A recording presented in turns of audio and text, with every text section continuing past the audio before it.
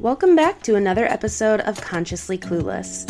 I'm your host, Carly, and I'll be your guide on this journey from consciousness to cluelessness and back around again. Thanks for joining me for another Sunday solo episode. Whether it's Sunday night, you're getting ready for the week, Monday morning, you're on your way to work, or whatever day this podcast has found you, I'm really glad you're here.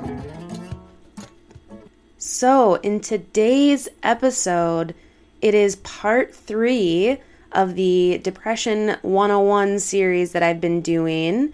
I've been getting good feedback from y'all about some of this being helpful, so I wanted to make sure to do a few more, because so far in the first one, I just kind of laid out what depression is and talked about my own experience with it. So that was part 1 a few episodes back.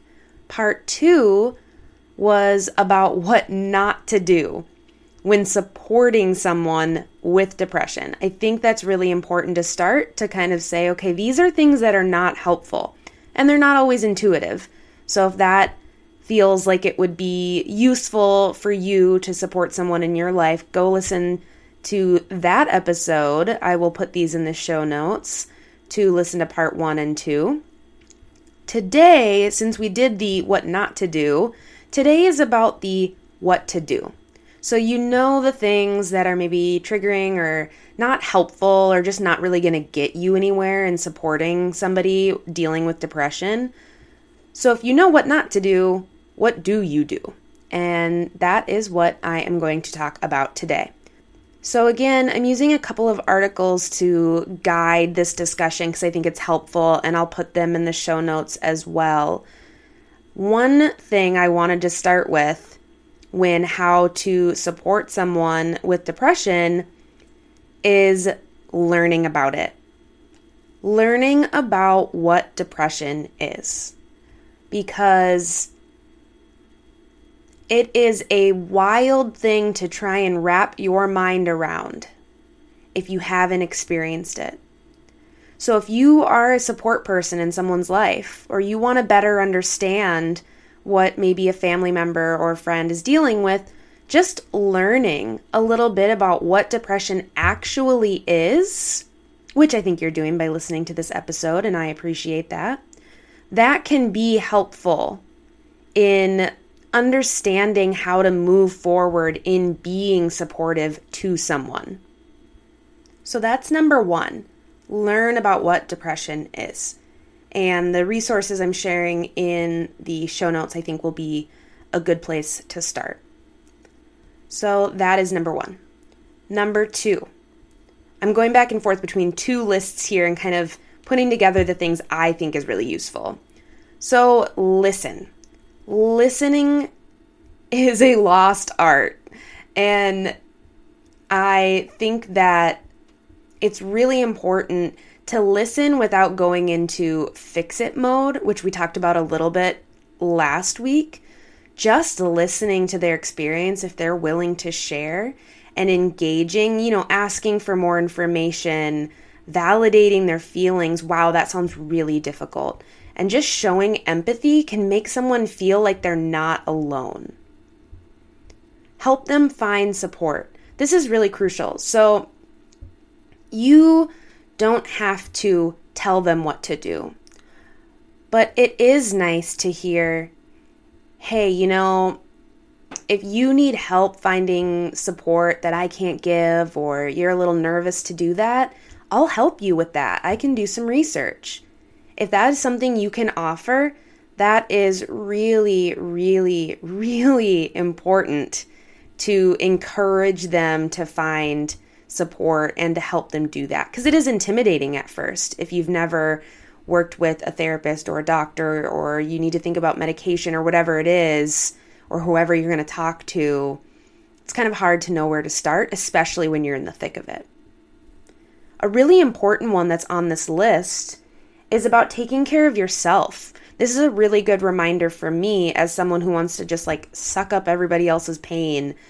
You have to set boundaries. So when you're supporting someone who's dealing with a lot, remembering to take care of yourself in that you can't fix everything for them. So taking care of yourself is a good way to keep yourself healthy, and also for them to not see you as the savior, because that's not your role. And that's a dangerous place to get into. Offer to help with everyday tasks. This is really, really nice. Instead of saying, let me know if there's anything I can do, which is such a good phrase, right? Like, let me know if there's anything I can do. That feels really helpful. But if you're waiting for someone with depression to reach out and ask for help, you might be waiting for a while. So what about, what do you most need help with today? Or if maybe you know this person really well, you know, your best friends, and you know that when they get into a bad place, cooking is the thing, or like eating healthy, or maybe just eating kind of falls to the wayside. So, hey, can I pick up some things from the grocery store for you today? Like maybe coming up with an example of what you could do to support them might, in their mind, make them realize what would be helpful. Extend loose invitations. That is another really crucial thing. When I was kind of in the thick of a really heavy kind of downward place, it was really hard to make plans. And it was easier to cancel plans than to actually go. But canceling plans made me feel like a really shitty friend or a really shitty person. Reminding someone like, I'm just happy to see you when you feel like it, and in making sure that they don't feel bad for having to, you know, maybe step away from some events or some plans that you had made with them is really, really nice to know someone's not going to be mad at you. Be patient. This is a really important one. There is no clear line of time. Oh my gosh, otherwise known as a timeline. There is no clear timeline for when the depression is going to get better or worse.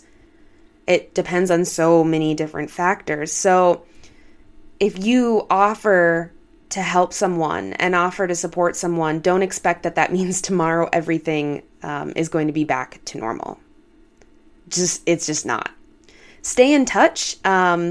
Sending a quick text, even if you don't hear back from them, sending a quick text and just reminding them like, hey, I'm thinking about you, is a really good seed to plant in their mind that you're a person to continue to reach out to. So diving a little deeper, I touched on a few of these in the last few examples from this article, but here are some things to actually say. So those were more of things you can do, but here are kind of pushing you to think about what you can actually say. And so the I'm here when you're ready, we touched on that. The what can I help you do today, we touched on that. Telling someone you're not alone. You are not alone. I may not understand exactly how you feel, but you're not alone. Those words are so powerful, and it sounds really corny and cheesy and also maybe like obvious. But when you aren't feeling good and you're not rationally thinking, that is a really good phrase to hear. I really loved this one too. You're important to me. When you're in a dark place, even if you inherently know you have all these amazing people in your life, it's hard to feel like you're not a burden. It's hard to feel like you're not just kind of dragging people down. So a reminder of you're important to me is really, really beautiful. Like really beautiful. And I can guarantee you they'll remember that you said that. I really liked this one too. Asking someone, how are you coping? So saying, wow, that sounds like really hard. You know, if someone is telling you how they've been doing and actually discloses that they're not doing well, how are you coping? Asking that question can not only open up more of a conversation, but it might make them think about how they are coping. Maybe they haven't even really thought about that, or maybe they're really not doing anything, and that becomes apparent when you ask that question, and then you can be there for them to help brainstorm ways to cope. which is a really, really nice thing to do with someone. I think another one is just that reminder of telling someone, like, I'm here when you're ready to talk about it. Because it's not always the first thing we want to disclose to someone, even our closest friends. We don't want to talk about struggling or feeling bad. So just reminding people, like, yep, we don't have to talk about it right now, but, I'm very interested to hear about that. And when you're ready, I am here. That just extends that invitation. So if they're not ready in that space right then in that moment, they know that you're a person that you can count on you. Like, that's someone you can go to in the future because you laid that groundwork. And that's really, really cool. I always remember when I was working as an advocate for survivors of sexual assault and dating violence, how survivors would talk about how they remember the people that like years previously said, I'm still here. I believe you. Let me know when you need to talk. And even though they might not have taken them up on it in that moment, they remembered those people years later as people that were safe. So if you can lay that foundation, if you are willing and healthy enough yourself to be a support person for someone who's dealing with depression, it's really great to put that out there so that foundation is made. And so that person can stand on that later on when they're feeling a little more able to. And I think overall, the most important message is just coming from a place of non-judgment. Because let me tell you, if someone is dealing with depression, they are already feeling shitty enough and judging themselves. I felt so terrible. I had this consciousness that I'm privileged. My life is fine. I have so many great things going for me. Like, I had all that, but there was something on this chemical level that wouldn't let me fully feel how good that feels. And I needed support in that. So even though I knew that I had a lot of things going for me, I just felt like I couldn't care and I couldn't appreciate them. And then that made me feel guilty. That made me feel shitty. What is wrong with me? I am so lucky. Why can't I enjoy it and see it? And now I realize that there are factors outside of my control that made me feel that way. But I was already making myself feel guilty enough. So anything you can do to take that shame out of that is going to make that person feel so, so supported. And that is another really crucial thing to keep in mind. And I just want to remind you that these tips and these lists and these articles, they're there if you're able to support someone. Going back to that taking care of yourself and setting boundaries, remember that you can do this if you're in a place to do this. But if you're dealing with this yourself, dealing with depression and navigating that, which I'm going to talk more about how to support yourself in next week's episode. But if that's something you're doing, remember, you don't have to be the savior for everybody else. Worry about getting yourself to a really stable place, and then you can use what you learned to help others. Thanks for listening to another episode of Consciously Clueless. If you're enjoying this podcast, hit subscribe wherever you're listening. If you want to help me get this into the ears of more listeners, send it to a friend, text it to a family member, share on social media. Whatever you can do really helps me out.